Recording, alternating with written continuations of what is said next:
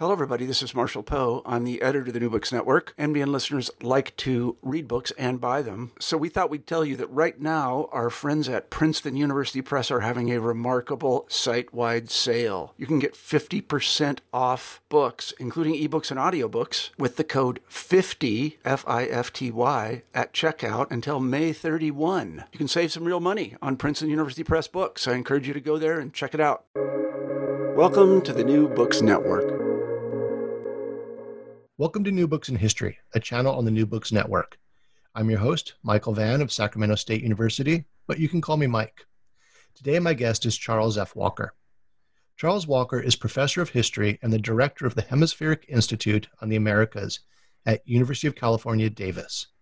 He has previously held a MacArthur Foundation Endowed Chair in International Human Rights, and he's published widely on Peruvian history, truth commissions, and historiography, in both English and Spanish. Notably, his Spanish language publications include both translations of his work, but also works published originally in Espanol. His 2014 Harvard University Press, The Tupac Amaru Rebellion, was named one of the best books of the year by the Financial Times and won the Hundley Prize from the Pacific Coast branch of the American Historical Association. His other books include, but are not limited to, Smoldering Ashes, Cusco and the Creation of Republican Peru, 1780-1840, out with Duke in 1999. And I love this title, Shaky Colonialism, the 1746 Earthquake Tsunami in Lima, Peru, and its long aftermath, also with Duke in 2008. Professor Walker's research interests include Latin American social, cultural, and intellectual history, Peru and the Andes, the history of catastrophes and natural disasters. He's written on earthquakes, and we're both in Northern California. Maybe after this year, he's going to work on fires. The Tupac Amaru Rebellion, truth commissions, and history and memory of the Shining Path in Peru. In addition to awards for his research, UC Davis recognized him as a distinguished teacher in 2011. Today, we'll be talking about his latest book, Witness to the Age of Revolution, The Odyssey of Juan Bautista Tupac Amaru, published by Oxford in 2020. This book is part of Oxford University Press's Graphic History series, which takes serious archival research and puts it into a graphic or comic format. For this volume, the brilliant Liz Clark illustrated Dr. Walker's biography of a half-brother of Jose Gabriel Condorcanqui Tupac Amaru, the leader of the 1783 Tupac Amaru Rebellion. Juan Bautista was a relatively minor figure in the revolt, who was arrested with scores of others in the Spanish repression of the rebellion, but he was not executed. Instead, he spent several decades in brutal confinement on 3 different continents. His life interacts with several phases of the Age of Revolution and offers a subaltern perspective on the era. As someone who teaches world history surveys and is very insecure of my command of Latin American history, I found the Latin American angle on the Age of Revolution particularly enlightening. And full disclosure here, I'm also an author in the Graphic History book series. So I was so happy and delighted and proud to see more serious historical topics being brought to life in this graphic format. Witness to the Age of Revolution does a truly stunning job at literally illustrating the sprawling Spanish Empire from Peru to Argentina to Cadiz on to North Africa. Liz Clark's gorgeous artwork brings images of Iberian colonialism to life in vivid color. We also get a solid introduction to maritime history, as Juan Bautista is transported halfway around the world. So reading this book is like going on a journey. I should also note that Witness to the Age of Revolution is just simply a fascinating story, comparable to the tales of the Man in the Mask, fictionalized by Alexandre Dumas. And there's a touching story of a friendship between this Andean prisoner and a Spanish priest. So it's a delightful piece of research and an incredible story in and of itself. So, Professor Charles F. Walker, Chuck, if I may, welcome to New Books in History. Thanks so much for having me. Appreciate it. Before we get into the book, which, you know, I can't praise this book enough. I think it's absolutely amazing.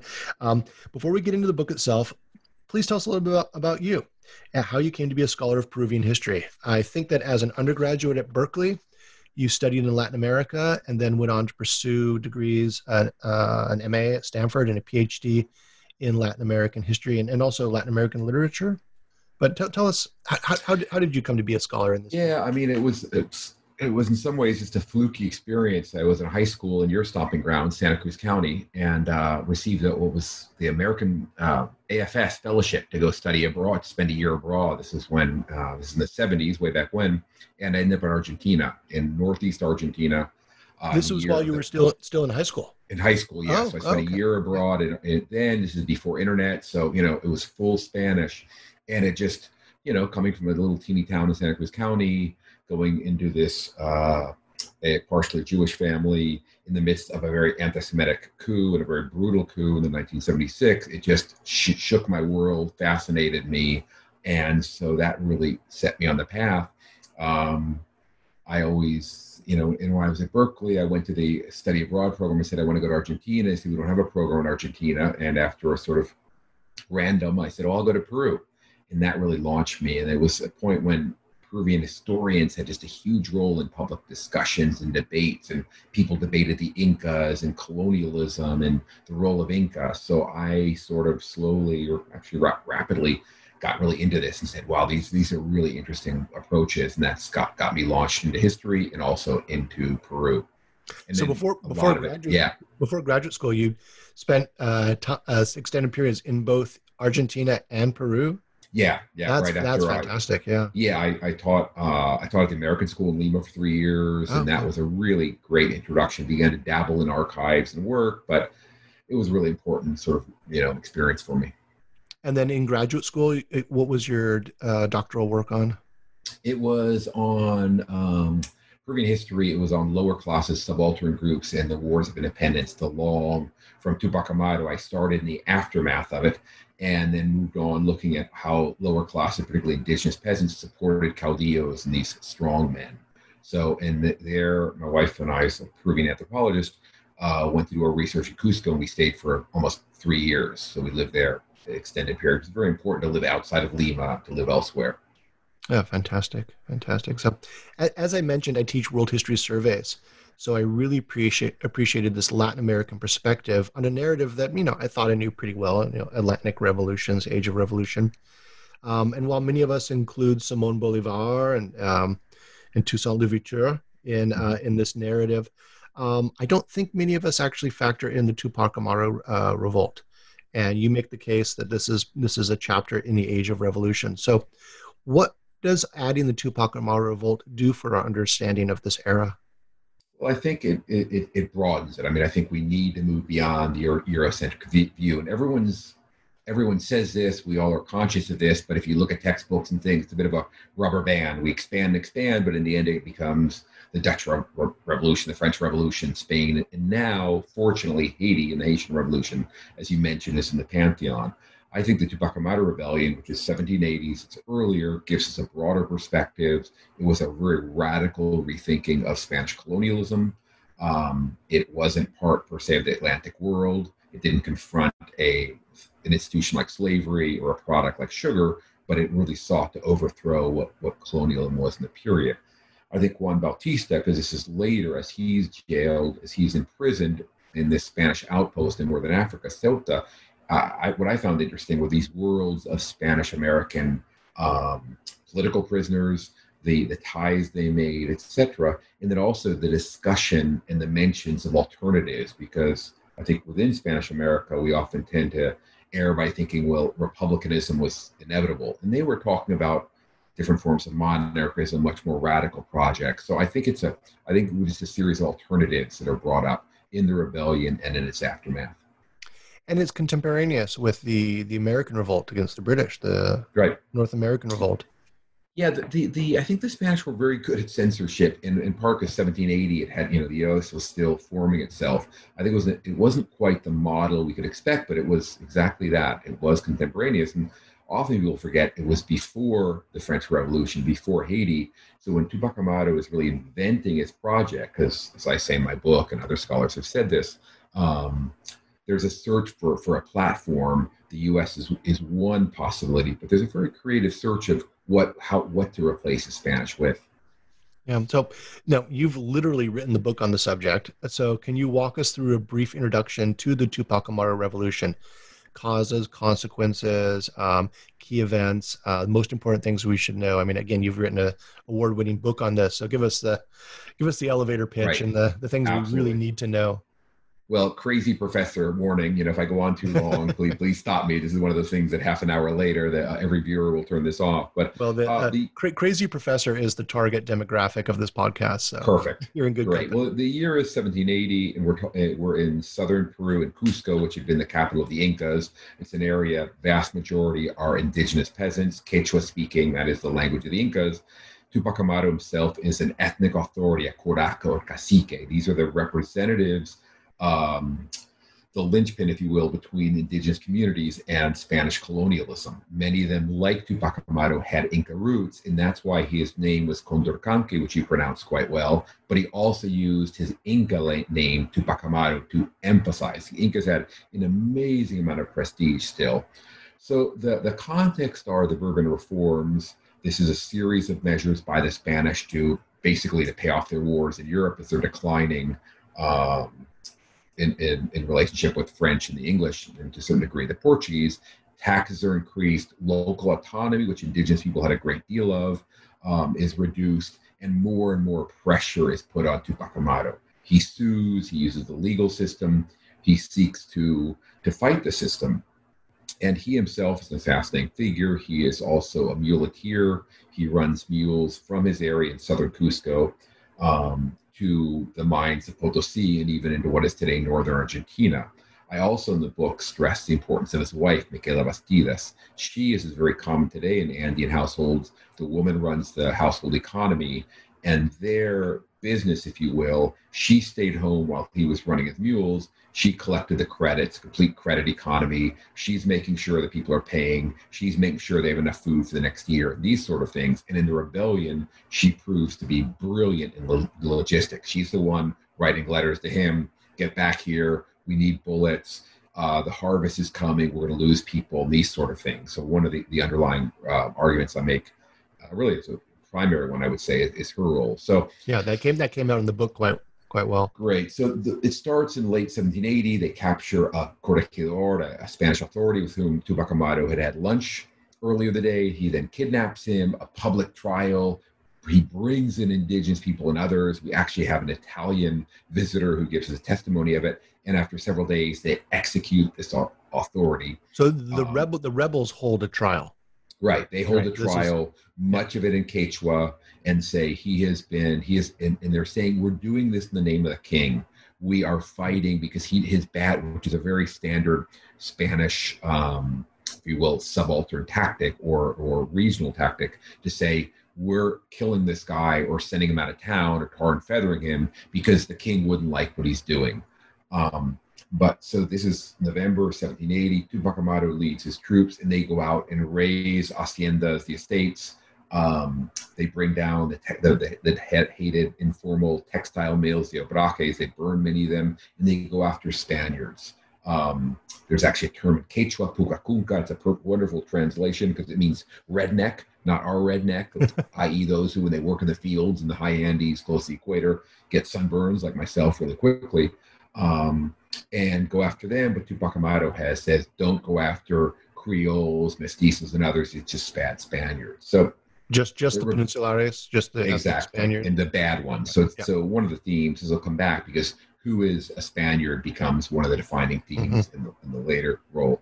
The sort of second larger argument of the book is Tupac Amaru spreads rapidly. He goes down towards what is today the Peru-Bolivian border, like Titicaca. He comes back. He sieges Cusco, doesn't take it, and then comes back to his base and grows. But he's captured in April 1781, and Micaela, one son, their inner circle are executed on 17th of May, 1781, in this grisly, brutal fashion. He's quartered. She is strangled with a groat. Garrett has her tongue cut. Her children have to watch this. And this is one of those I don't know, Washington crossing the Delaware, one of these moments in history that almost every Peruvian knows about this. It's depicted everywhere in Cusco. But what I argue in the book is the rebellion was not over. It actually continued. And we all knew this. In fact, I had written about it, but most of us put another page or two by his cousin, one of his children, and a relative of Micaela Bastidas. And it actually continues for 2 years. It radicalizes, and it becomes this questionable term, a caste war. By then, anyone who's using a button shirt, anyone who speaks Spanish could be considered a Gachupin, a royalist. And on the other side, for the Spanish, anyone who speaks Quechua, anyone who's indigenous, is presumably a rebel. So you get, and the death rate just grows incredibly because there are no prisoners anymore. So towns of 560, except the people who could run out, I realized that they were all dead and things like that. And it goes on for 2 years. The Spanish at one point are 2 years after the execution of Tupac. Yeah, so it goes on into 1781, 82, 83. And the Spanish at one point are saying, we're going to lose. Do we cede this territory? We protect Buenos Aires, protect Lima. And it's come and go. The rebels really dominate a huge swath of territory between Cusco and around Puno. And they link with rebels in Upper Peru, what is today Bolivia. And this is when the ferocity is just, the aggression, the violence is just horrific. And in this very sort of curious ending, the Spanish offer a ceasefire to the rebels. The rebels are exhausted. They're worried about mass starvation. There's actually an environmental element here that I don't develop enough in the book, I don't think. And they take sort of literally almost a timeout, saying, okay, let's catch our breath. We haven't seen our family. And it's this very tense period. The Spanish are split between hardliners and moderates. The moderates are saying, negotiate. We've got to deal with these people. They have a few reasons to be angry, where the hardliners, and it really made me think of contemporary discourse about terrorism, said, no, these are abject, terrible people. They just want to kill us. They're murderers. They're heathens. There was a whole religious element to it. And in a long, complicated story, the Spanish hardliners take power. They claim that the rebels had broken the treaties, and they capture them and execute them in a particular, even more brutal fashion, using hot pincers and things like this. So this is 1783, and the rebellion is over. And you depict that repression quite intensely in the book. I wanted to ask you a bit more about that. But so what was Juan Batista's role in these events? It was surprisingly minor, and it was one that at first I thought he's the half-brother of Jose Gabriel Tupac Amaru, but in the trials against him, he's like, at one point they accuse him of carrying his brother's bed, which is we put, it's one of the things that how you have to sort of imagine that. And at first I thought was that a high-profile thing or a low-profile thing? I think that was low-profile. In Southeast Asia, I could see that being, an honored thing, or is that just like that? I think he was, sort of a lackey or secondary. Yeah. At first, the logic, many other historians have gone down this route of sort of, well, they were trying to protect him, because in the trial records, of course, Micaela Bastidas, the wife, says, I had nothing to do with it. He made me do it. She accuses him, her husband, Jose Gabriel, of, beating or enforcing him, which might have been true, but it's a ruse. It's a fake to get him out. So, right. But I don't think he's that crucial, and that's in the end why his life was saved. Because many others were executed. Dozens, up to 70 or 80 people were executed. He wasn't seen as important enough to kill. Yeah. So could you just say a few more words on the Spanish response and the how they suppressed the revolt? I mean, there's these grisly executions, but there must have been a more intense counterinsurgency throughout the countryside. There was, but the Spanish didn't go massively against the majority of the people, the indigenous peasantry. Yeah. The trials were really against people who had been at the front lines of the rebellion, the leaders, and then also Creole supporters. The Spanish courts were just obsessed by where'd you get your money, who did you meet with? And Tupac Amaru was a close friend of much of the Cusco elite. I mean, he was this fascinating cultural intermediary where he could go out and speak in Quechua with peasants, and he spent the night there camping, with his mules, but he'd go to high society in Cusco, which was then a bilingual society, Quechua and Spanish. So they're really obsessed with who are your sort of quote unquote important people supporting you. And in the trials, they don't go after many indigenous peasants. In the aftermath, we all expected this was such a bloody affair. We thought there'd be just mass repression, white terror, if you will. And I remember, reading the French Revolution is a very important reading. It's almost contemporaneous with this. But I think it's two reasons. I think, A, the Spanish underplayed the role of indigenous peasants in sort of these very racist texts. They said, well, these people are just followers. They're almost mechanical. The leader says what to do with Quechua, and or not mechanical. They're like zombies they followed. But I also think some of the smart Spanish authorities, and there were some very smart ones, I mean, they wrote some very reasoned analysis, said, hold it, we almost lost.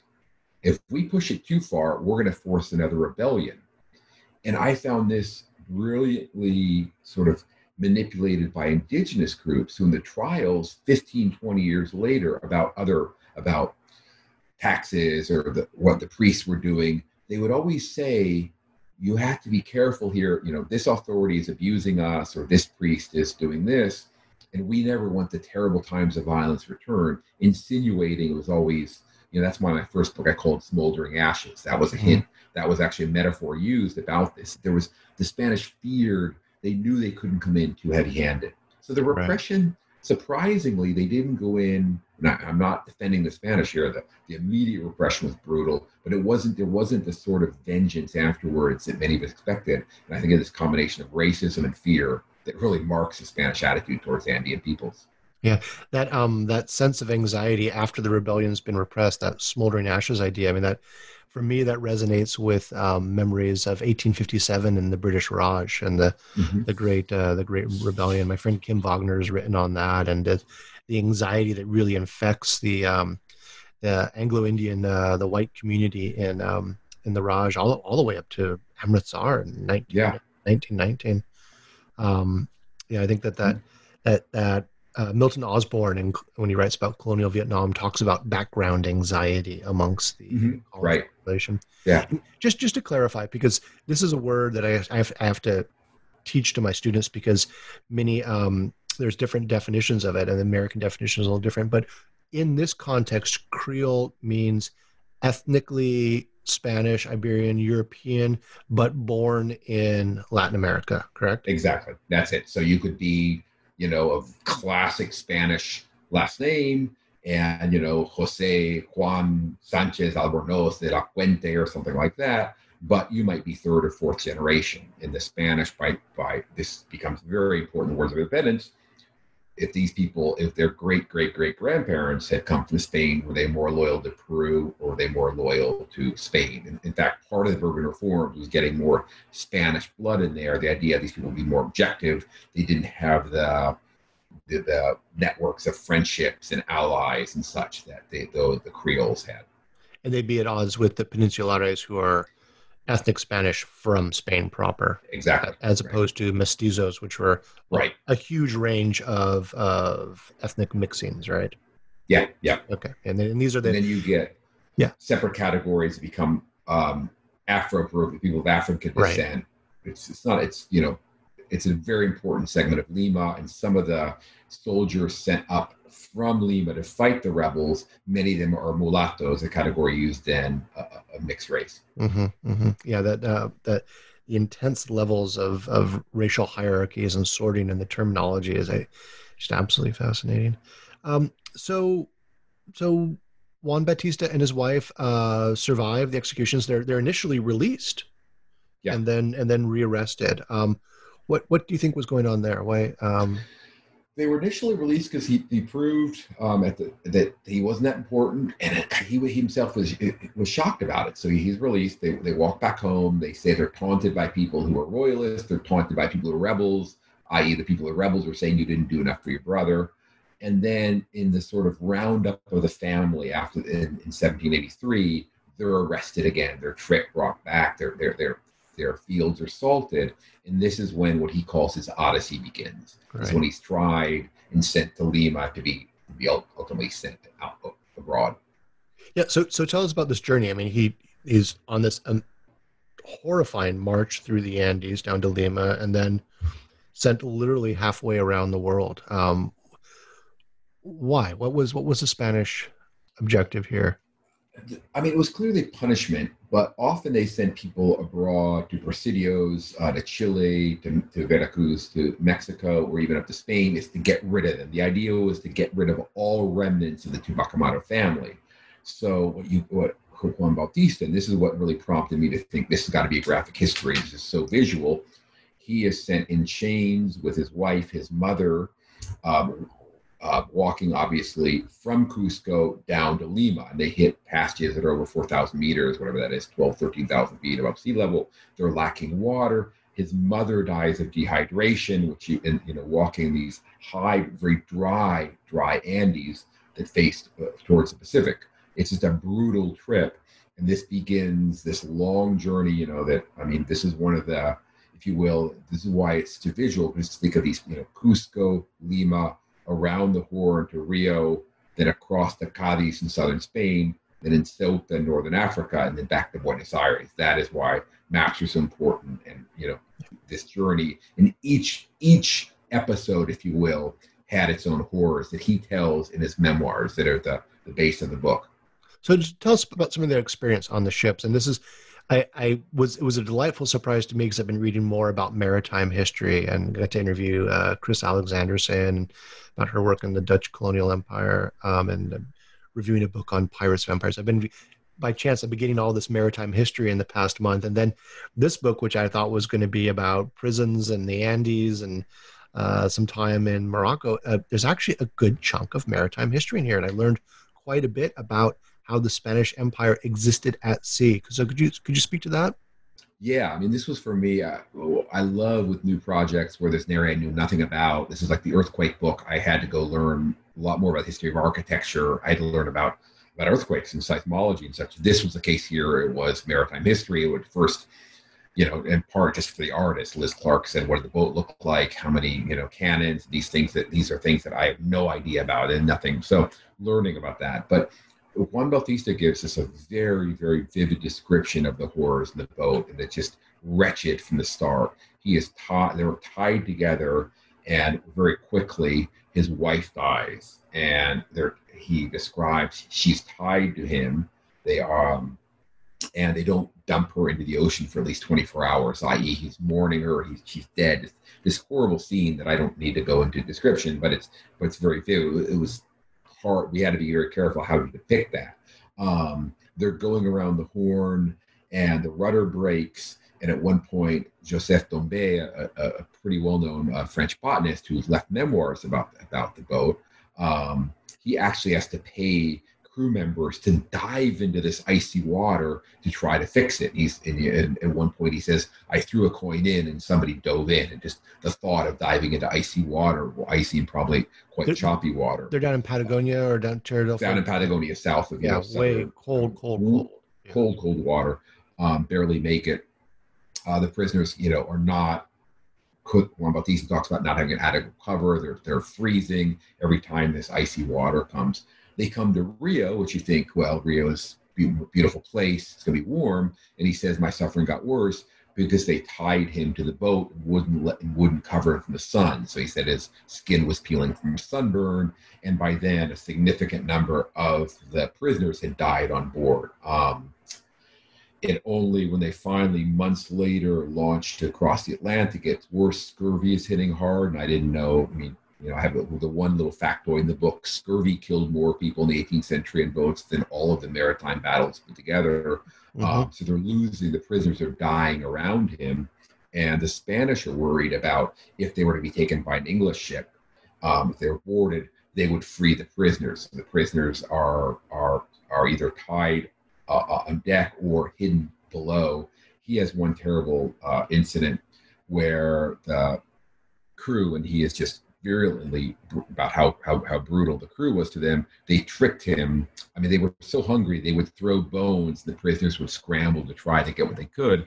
They threw a cracker, basically, and he went to get it, and they had booby-trapped it, and he fell down below, and that's when he broke ribs. And this comes up several times in memoirs of this incredibly painful episode that the rest of his life they hurt, and the only medicine he was given some tar to cover it up. So this was the trip across the Atlantic, and it's just absolutely horrifying. But and for example, Dombey, who is this very distinguished, he's in many books of historian of science, shouldn't be surprising. He doesn't mention ever the prisoners, who they were very evident to him. They never come up in his discourse. So, covering this was one of the great but fascinating challenges. The techno parts, what kind of boat and things like that, but just the stories tell themselves because such vivid places, and we have such good detail from his memoirs.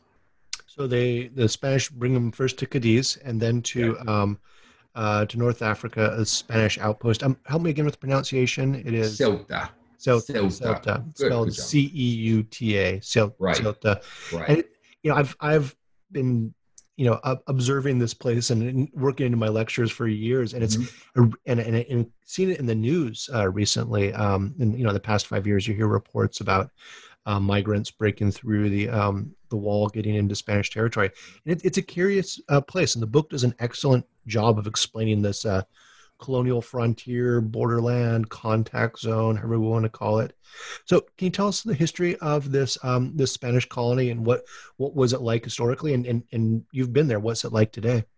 Yeah, well, it's just across from Gibraltar. It's one of the Hercules' pillars of two pillars, Gibraltar and the hills of Ceuta are mentioned by Hercules, a reference I didn't know. And it's the ultimate, if you will, Spanish outpost in Africa. It's one of the things you have to be very careful about because in Morocco, they still don't recognize necessarily Spanish possession. And it's just spectacularly beautiful, very teeny area. It's the first time I've ever been to a place where you step out of the hotel or coffee shop, and on the left you can have the Mediterranean, almost a stone's throw, and a stone's throw on the right. I mean, it's that narrow at one point. You can have the Atlantic Ocean. Not that these bodies are necessarily, no, different. It's the same body of water, if you will. So it's that very northern part. You can see Gibraltar. You can see Spain, and it had been Portuguese controlled for many years, for many centuries. Spanish took possession of it, and Morocco still contests it. It was while Tupac Amaru was there was a siege by Moroccan forces, if you will, and it was also the battlefront for the Spanish when they invaded Morocco. So it was this incredible area back then, and today has this very odd feel. I spent a week there, so I don't claim to be an expert, but it's this odd field in some ways, a sort of Spanish paradise, a very nice lifestyle, and beautiful historic buildings, and not too much tourism. On the other hand, when you go into Morocco from there, which I did, the fence is massive. It looks like the U.S.-Mexico border, and there are Moroccans coming in to work every day in Ceuta, and people and all sorts of colonial, if you will. There's lots of barbed wire, so it has been in the news a great deal. So there's Moroccan laborers, domestic servants, and so forth that come in. They're coming every day, yeah, and then leave in the evening. I mean, like, in the evening they'll show back, and they're coming. Right, and you realize that part of, again, it's a very colonial feeling. People will say the good life is middle class might have, maid come in every day and freshen up, or restaurants have, much of the service is done by the restaurants. So sounds like colonial Vietnam too. Work on, yeah. But fortunately, and I must say this, there's a series of very dedicated historians in Spain and in Ceuta itself who really like the project. And I just was very fortunate because I got their complete solidarity and a lot of help from these people. Yeah. So how many decades was he imprisoned there? He was there about 33 years. 33 years. So this is the bulk. And this tiny little... And in a dungeon down. No, this is the fascinating thing. This is probably my biggest discovery that I, if you will, the other biographies of him. We all would assume that he got very lucky. In the one moment of fortune, as I emphasize, this is a man of incredibly bad luck. As just despondent, he's been mistreated, and Cadiz, he's held up in this little hellhole. No guards are nice to him except for the Swiss guard. When they send him across on the boat. He gets to Ceuta, and the person in charge of the boat sort of pointed him out and said, "This guy is not. This guy is different," because he was going across with murderers, kidnappers, others. They said he deserves better. So instead of being put in the jail, which are dungeon-like, I visited the remains of them, and they're horrifying, as you can imagine. he was allowed to be what's called a confinado, or confined. He could stay, he could move around. He had to report in. And so he was given basically to a silversmith who gave him room and board and abused him terribly. According to his memoirs, said they never let him sleep in the same place. The wife and the husband beat him if he didn't do well. He once spit. They saw him spitting in the house, and they beat him up. So he eventually moves out on his own. He gets a small pension. He has to report in. He's confined to there. He's mistreated, but he's allowed mobility. And presumably, he raised product, and as a good campesino, he knew how to raise food. I mean, he knew how to work a garden, and he probably did odd jobs and such to survive. But he's there for over 30 years. Yeah, in this small bit of territory. I mean, these are historically a very important 33 years. I mean, so yeah. What years would he be there at this point? Is it 1785? 1787 to 1820. Right. I mean, so this is the age of revolution, and he's right, as the title says, he's witnessing it from imprisonment in the Spanish possession in North Africa. I mean, just this. It's just these layers of history and intersections are just so fascinating with this case study. And then there's this incredibly human story. So the book, I mean, the book is fabulous, but it is horrifically depressing to get through. Those first couple sections. I mean, you and Liz did an incredible recreation of the human suffering on the ships and the executions and so forth. But then there's this really touching moment that comes to dominate the last part of his life, where he makes friends with an Augustinian priest, Marcos Duran Martel. And who was this priest? Where does he come from, and how did he wind up? He's a fellow prisoner, right? Right. He's another. I mean, he's an equally fascinating character that I'm shocked there's not 18 biographies about. In fact, it's one thing I would love to sort of follow up on.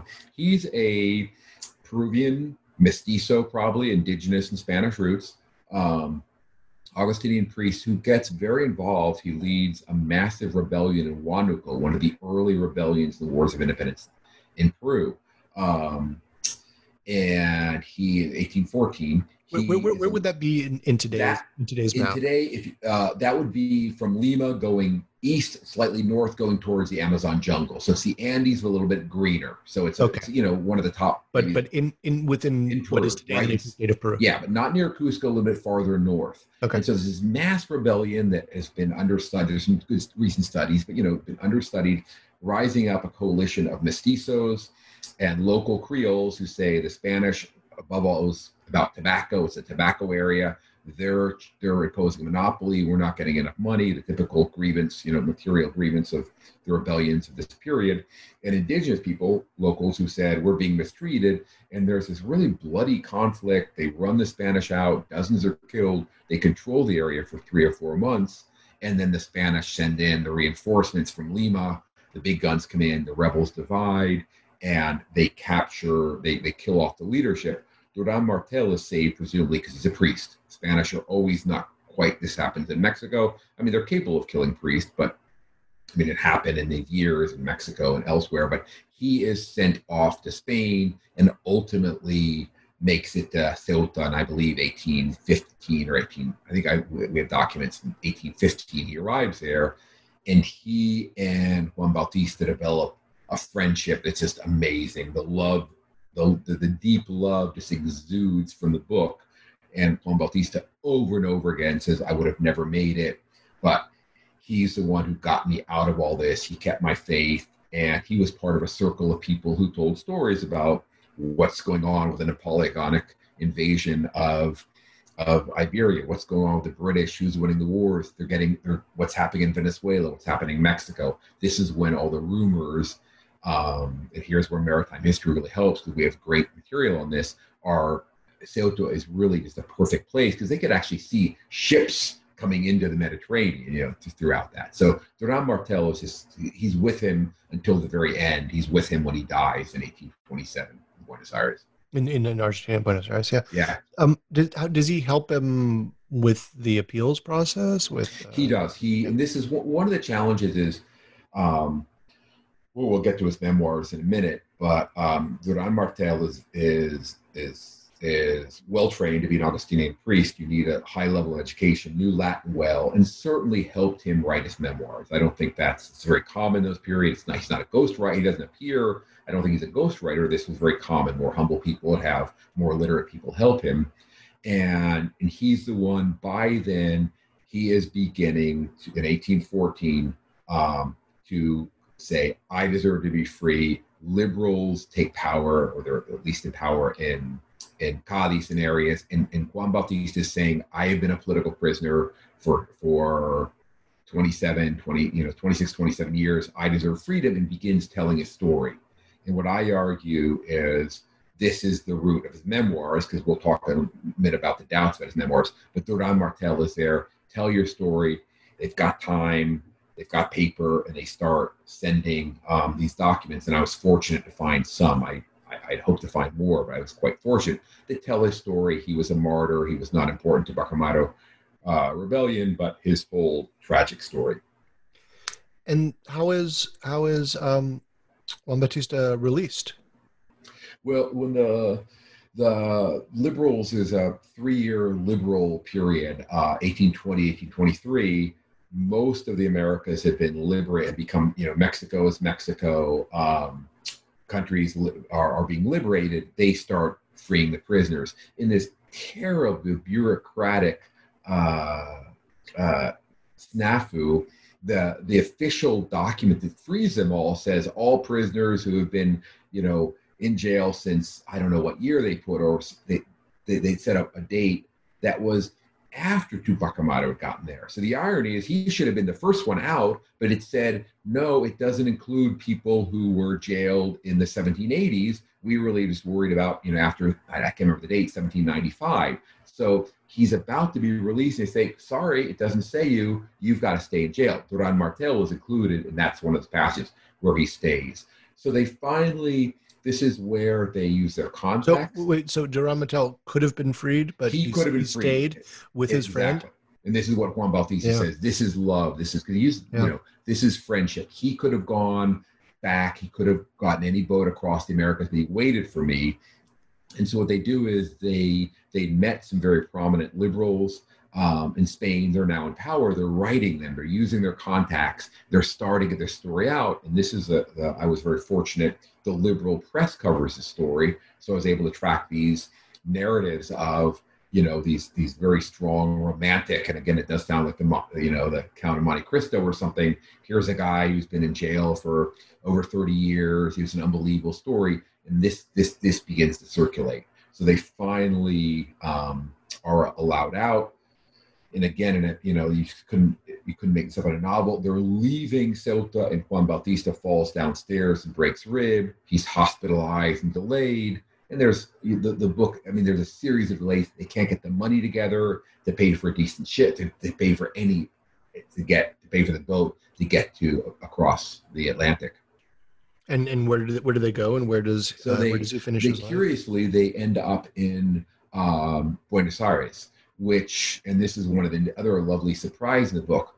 Juan Bautista was known in Buenos Aires because Argentina, and it wasn't Argentina yet, it was still the United Province, it became Argentina, had an Inca moment in the 18 teens when Argentina was seeking independence, debating what it was about. There was discussion about naming an Inca king.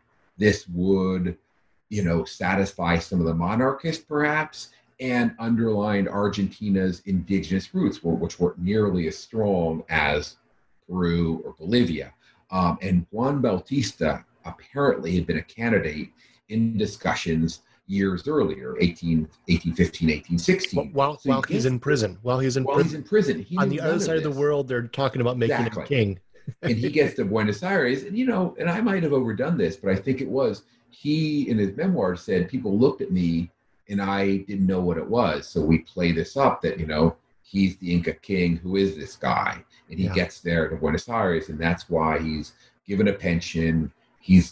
And they basically subsidize him to write his memoirs. So he's not a destitute ex-con trying to survive on the street. He found out that he was in the running to be for the throne, and then they give him a pension, and as you said, and they support him. And so the the last years of his life are obviously more comfortable than previous. They were. They're much better. He's free. Yeah. He's writing. He had befriended an Argentine hero of Wars of Independence, Asopardo, who apparently had him in his house. So he's relatively comfortable, but he still pens this very strong letter to Bolivar, Simon Bolivar, saying, my last hope, and it's a very rhetorical letter. It's a very hard one to translate. It's in the primary document section. It was really florid. My last hope is to see the land of the Incas. I want to come back to Peru, which he never does. Bolivar never answers him. We don't know if he never ever got the letter. Bolivar's fate changes over time. But he dies in 1827 in Buenos Aires. And it points out that he's, never got to go back to his homeland. Go back to his homeland, yeah. And it's in this period where he writes his memoir, testimony, Odyssey. I don't know what the correct terminology would be, but his experience. Tell us a bit about this document. Why did he write it, and how you make a point that this is almost entirely forgotten. It's discounted. It's silenced. Its legitimacy is questioned. Tell us about this document. Well, it's such a shocking piece. He wrote it very quickly, and so critics would say in the trial he said he was illiterate, and then suddenly he appears this very anti-Spanish document months after, less than a year after he arrives. And this is where I argue that he wasn't illiterate, and this is why in the book I put his signature, which is one of the ways, if someone has a florid signature, even today you can see their levels of literacy, and it's unclear. I think he probably had a basic education, and then years in jail or in Ceuta with this very erudite priest, they read Latin and things like that. And he also, the help, I believe, of Duran Martel and of this other character I mentioned, Asopardo. The other element, the story itself, how did he put it back together so quickly? This is when I realized that he had done drafts of it in all of these legal documents. He had, and in these interviews, or I'm not sure what the format was, in the newspaper saying, I was part of the Tupac Amaru Rebellion. My brother was a martyr for independence. Suddenly, now that these countries are becoming independent, he's a martyr, a hero. I'm the half brother, and he tells his whole story. So he's pulling this together. Critics have said, well, he couldn't have written it. He was illiterate. It came out too quickly. It was too sort of perfect anti-Spanish. But I make the very, I hope, obvious point. If anybody had a reason to hate the Spanish, Juan Bautista had a pretty good story. This isn't, proto-nationalist or nationalist BS. This is his very, very strong feelings. But as I describe in the book, one very important author, Pedro Angeles, who published these beautiful, in the 1830s, the first set of documents for the Tupac Amaru Rebellion, he looked at it and said, this is a fake. And I think it was in part because it's such a shocking document. It's so brilliant. It's so well told. Too good to be true. Exactly. It's like forgers. If you do a forgery, you're supposed to make some mistakes. But they also, some people pointed out, but he's got a couple mistakes about the rebellion. But, and I'm getting old enough where this makes sense to me now. You tell a story about something that happened over 40 years ago. He wasn't there when his brother was executed. For example, he gets his brother's execution wrong. That's a good police detective would say when someone was there, if they get a few things wrong, that's common. So it then entered, it was published in Buenos Aires, sort of forgotten. Every once in a while, there'd be an essay about it. There were a couple of very lovely articles about it in Argentine press in the 1930s. And it was sort of a debate about, is Argentina indigenous? Are we immigrants? And things like that. But all of this changes with another personality I bring in the book, Francisco Loaiza, this Peruvian diplomat and author who had been in Seville in the 1930s, just before the Civil War. And he and his daughter had taken a camera, because I learned what photocopying meant then, and took pictures of thousands of documents, including lots of documents of Juan Bautista. So in 1945, I believe, Francisco Loaiza publishes it, this little teeny edition of it, with brilliant footnotes that were, unbelievably good research. He was right on I found a couple things he got wrong in here, but really meant well. And this, if you will, began a bit of a resurgence of these memoirs. It's since the 40s. But he's still not a very well-known figure today in Peru? No, it's surprising. in part because his brother overshadows him. He overshadowed him in life and death, and he's such a figure. He never returned to Peru. I think my prediction is Peru is having its bicentennial next year. 1821 is its official date of independence. Some people say it should have been earlier or started with Tupac Amaru, but I think there's going to be growing interest in him. But he certainly is not that well known, and there are a series of factors about it. I do think a lot of literary scholars have just doubted whether this was true. So I really hope my book at least says to people, this is legit. I can give you 5 or 6 really strong arguments why it's his story. It was published. I've done the paper trail of the different editions and things like that. Yeah, maybe a Spanish edition of this. Yeah, it'll happen. Yeah. It's happening. Yeah, great. So, well, that brings me to the Oxford Graphic History Series. Why did you bring this into comic form? Yeah, because your series you participated in, it was so lovely that it's so smartly done. I just said, this is a story for this. I mean, we listeners have heard these incredible cities, transatlantic tale, and Lima and Cusco and Rio and Cadiz. And I just thought it would be it was so vibrant. I thought it'd be really worth telling in this form. So when I had the opportunity to work with Liz Clark and Oxford University Press, I was just delighted. Yeah. So tell us about the process. How did you design the pages for Witness to the Age of Revolution? How did you and Liz Clark create the images? And by the way, I've worked with Liz Clark too, and listeners might be interested to hear that she's in South Africa. I've never met her. Did this entirely online. I assume you did the same. I don't think you went down to Cape Town. So how did you tell us about the process? How did you design the pages of the graphic section? Right. What did you want to convey with this visual form, and what sort of source material did you and Liz use to create the images? Yeah, no, this is a great. These are the great questions, and I had some very good advice from a couple of people right away. This is a key to graphic history. When historians blow it, is you can't have too many words. You can't have, and so you've gotta. I'm an historian. I've always disliked in writing and lecture assume knowledge. I don't want to assume that my reader knows when the French Revolution was or what the Spanish liberalism. So I wanted to give a lot of information, but you couldn't do it. So Liz was just masterful about that. There's one brilliant page. I think is it bayonets or something. There's a shadow. Yeah, and it makes a timeline. Yeah. And That's Liz. Cool. Yeah, just absolute genius. So Liz really, so I had some good advice, but Liz really led me through. There's a process where you write the script, where you say, what words, what images go there, what words, is it a quote or is it a declaration? And then where can I learn about this?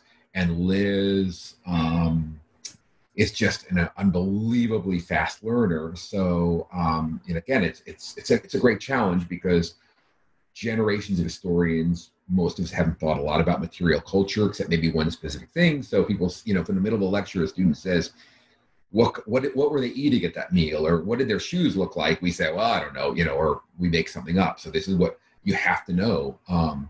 So, for example, the first draft, the Andes were far too lush. The Andes in Cusco are quite dry and not quite barren. They're too high. They're above the tree line. And so this is a case where I said, here's a great web page of a Peruvian photographer in the 1970s, or, took some pictures of books that I had around, and she just immediately got it. And then, I have emails to friends like, what did wine goblets look like in 1780? 1780, we have a scene with a wine because somebody pointed out I had a completely anachronistic wine goblet. So there was a lot of back and forth. Yeah. But she is just brilliant. And as you said, what she's really good at is wrapping into the images background information, timelines, maps, things like that. And that's where she takes all the credit for that. Yeah. Take all the credit fantastic. For that.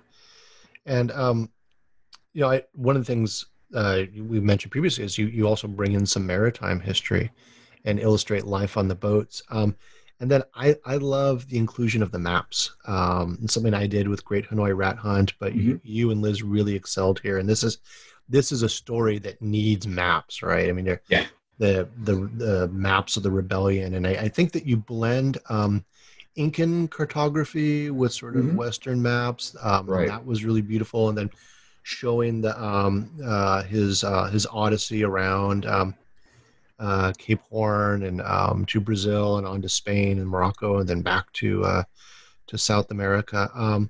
What did you want to hope? What did you try to do with the maps? Like, what were your goals? Well, I mean, I always think there should be more maps. I mean, I Yeah, read an article in the New Yorker about the Czech Republic, and I said, why didn't they put a little teeny map? You know, because I don't know where yeah, that river is or something right. like that. So it's and I'm, so I always think that's the kind of when I read something in global history and I have no idea where it is, I lose interest after a while. You got to be locked in. Okay, this is that part of Albania. I've never been there, but so I really and I just wanted to get to emphasize, how hard these journeys were. I mean, going overland in chains from Cusco to Lima. I mean, I've done that many times on bus. It's a 24-hour bus ride, and that's brutal. So I wanted to bring up these different elements in the maps, and Liz was the challenge there. This is a talent that I have zero of, but is beauty, but not overloading the page, getting the information. She was really good about that. I would ask, like, is that too much information? And some of the readers and things would say, like, you don't need that date he was at that Hamlet or something like that, because a good comic is relatively clear. You don't want lots and lots of writing. So, and she also broke up the. I had imagined it before I started, reading the Oxford UP series and some of the others. I mean, there is still tendency to go be very boxy, or read, like a comic strip, and Yeah. that's no longer necessary. So she's got images flowing through the different ones. Oh yeah, yeah. No, those pages are just fabulous. I mean, I think some of the images of the Spanish violent repression, where Hmm. the figures who are being tortured that sort of sprawl Right. across that, and shocking, horrific, gripping, but also respectful and tastefully done. And I know that's Yeah. really difficult to do, recreating images of such violence. One of the things I really loved is the way you guys included the documents into the graphic format. So the reader can actually see the sources as they're being created, and these are the sources that you looked at 2 centuries later. Can you tell us about that? Which documents did you include and why? And Yeah, I mean, part of it was from Ceuta. I had really just 5 or 6 documents about him, but they were each one of them were like, it's almost like classic history, where a little fragment of something, anything. These ones, for example, his signature. That was when I said, this guy can write. You can't have that beautiful signature without being literate. And it was really exciting because we could track down where he lived. And of course, in Ceuta we went, and it's now some big ugly shoe store or something. It's in relative downtown, but it's just that great author thing to be able to walk and go there. I can't remember what fantastic biographer said when she, I remember, started a book. She always went to wherever the person lived, even though there was nothing left, just to get this feeling.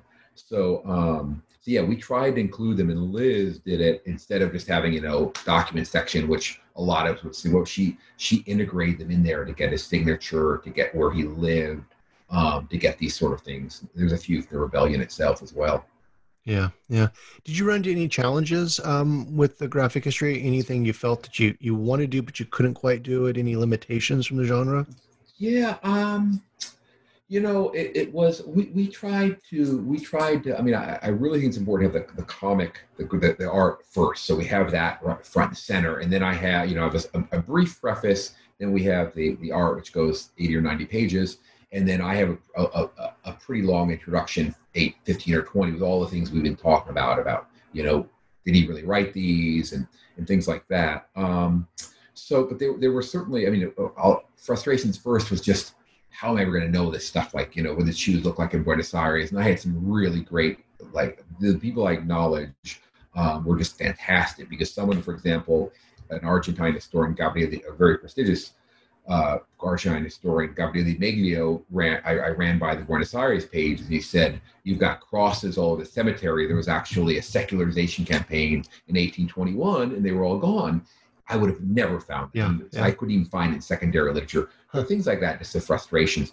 I wanted to find more about his life in Buenos Aires. The archives are great in Argentina, and to our kind of surprise, we haven't found much.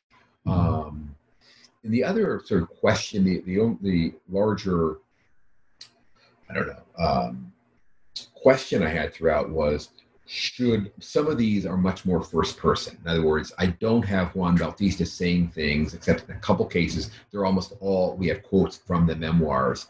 And that's just a question of cultural appropriation. I felt really funny about doing that. I thought about, what kind of Spanish do you speak, a very indigenous or a Quechua influenced, and that is often a form of, very racist satire. So I didn't want to go there. So I felt like I wanted to respect his memoirs. In a few places I have him say go, but I don't, it's not him telling his account. And I think because of the richness of the story, we pulled that off. Yeah. Well, you did. It's really successful. I mean, it is just really utilizes the graphic genre just in a fabulous way. So we've taken up a lot of your time, and we really appreciate that. But I've got just two more questions for you before I let you go. First, can you suggest two related books that you would urge listeners to read? Sure. I mean, I could. There's a long sort of bibliographical essay there, but I for the Tupac Amaru period, I really like Sergio Cyrulnikov's book. He's an Argentine historian. It's a translation. It's published by Duke University Press, called "Revolution in the Andes: The Age of Tupac Amaru." This came out a year or two before my book, and I believe it's 2012 or so. And that worried me first, but it's actually a synthesis. But don't take that as it's a textbook. No, it's a really brilliant distillation of what happened in Peru, which is more my focus. What happened in what became Bolivia, the Catarista, and other rebellion. It's a really readable, very, very smart account. If you're intrigued about that, I always say to start there. A book that really inspired me just as I was doing the copy edits, it came too late, but it's part of this. I mean, we sort of talked about this. What field did I not expect to read a lot in? And I ended up reading a lot in, and I loved it. Maritime history. There's all this great stuff coming. I really like Vincent Brown's Tacky's Revolt, the story of an Atlantic slave war. This is about a 18th century rebellion in Jamaica. But it just brilliantly crosses the Atlantic. It doesn't just sort of have the African part as a prologue, but it integrates it. It moves back and forth. It does microhistory, and it pays an incredible fine attention to geography and cartography and space. So that's the book that, right as always, the final touches editing really inspired me. Yeah, and that was Vincent Brown. Tacky's Revolt. Yeah. Published by now, Harvard. Okay, yeah. And finally, what are you working on now, and what can we hope to see from you next? Well, I've got some different projects. I have with a colleague here at UC Davis, Michael Lasara, we've translated and edited the memoirs of Jose Carlos Aguero in Peru, which is a sensational book. He is the child, his mother and dad were Shining Path guerrilla members, executed extrajudicially by the Peruvian state. And he wrote these... it's an incredible book. It's part memoir. It's part just philosophical reflections on memory, anguish, guilt. And this is an absolutely brilliant book that was a little bit understated or underdone. So what Michael was the lead translator. We translated it, and then we did a long interview with him, a 25-page interview with him about the book, what it's like. We met with him for several days. He's now a 40-year-old public intellectual in Peru, really important about this. Shining Path is a shockingly controversial and very tricky topic, and that's coming out through University Press in, I believe, January. Okay. And the other sort of large project is I'm writing a book, a monograph on violence in the Shining Path, contemporary Peru, 1980s to 2000, what that war was all about. There's been a lot written about it, but I'm using the focus of violence and how did people get involved, what happened. This has proven to be a very, very, very challenging book, a very harrowing book, but that I'm working on and drafting maybe in a year or two. Fantastic. Well, I look forward to seeing that. So, Chuck, thank you so much for speaking with us. Thank you so much for the opportunity. Thanks so much to the listeners for staying with us. Okay. So this has been a conversation with Professor Charles F. Walker of University of California, Davis, and author of Witness to the Age of Revolution, The Odyssey of Juan Bautista Tupac Amaru, published by Oxford University Press in 2020, a recent addition to the Oxford University Press's graphic history series. I'm Michael Vann of Sacramento State University, and this has been an episode of New Books in History, a channel on the New Books Network. Thank you for listening.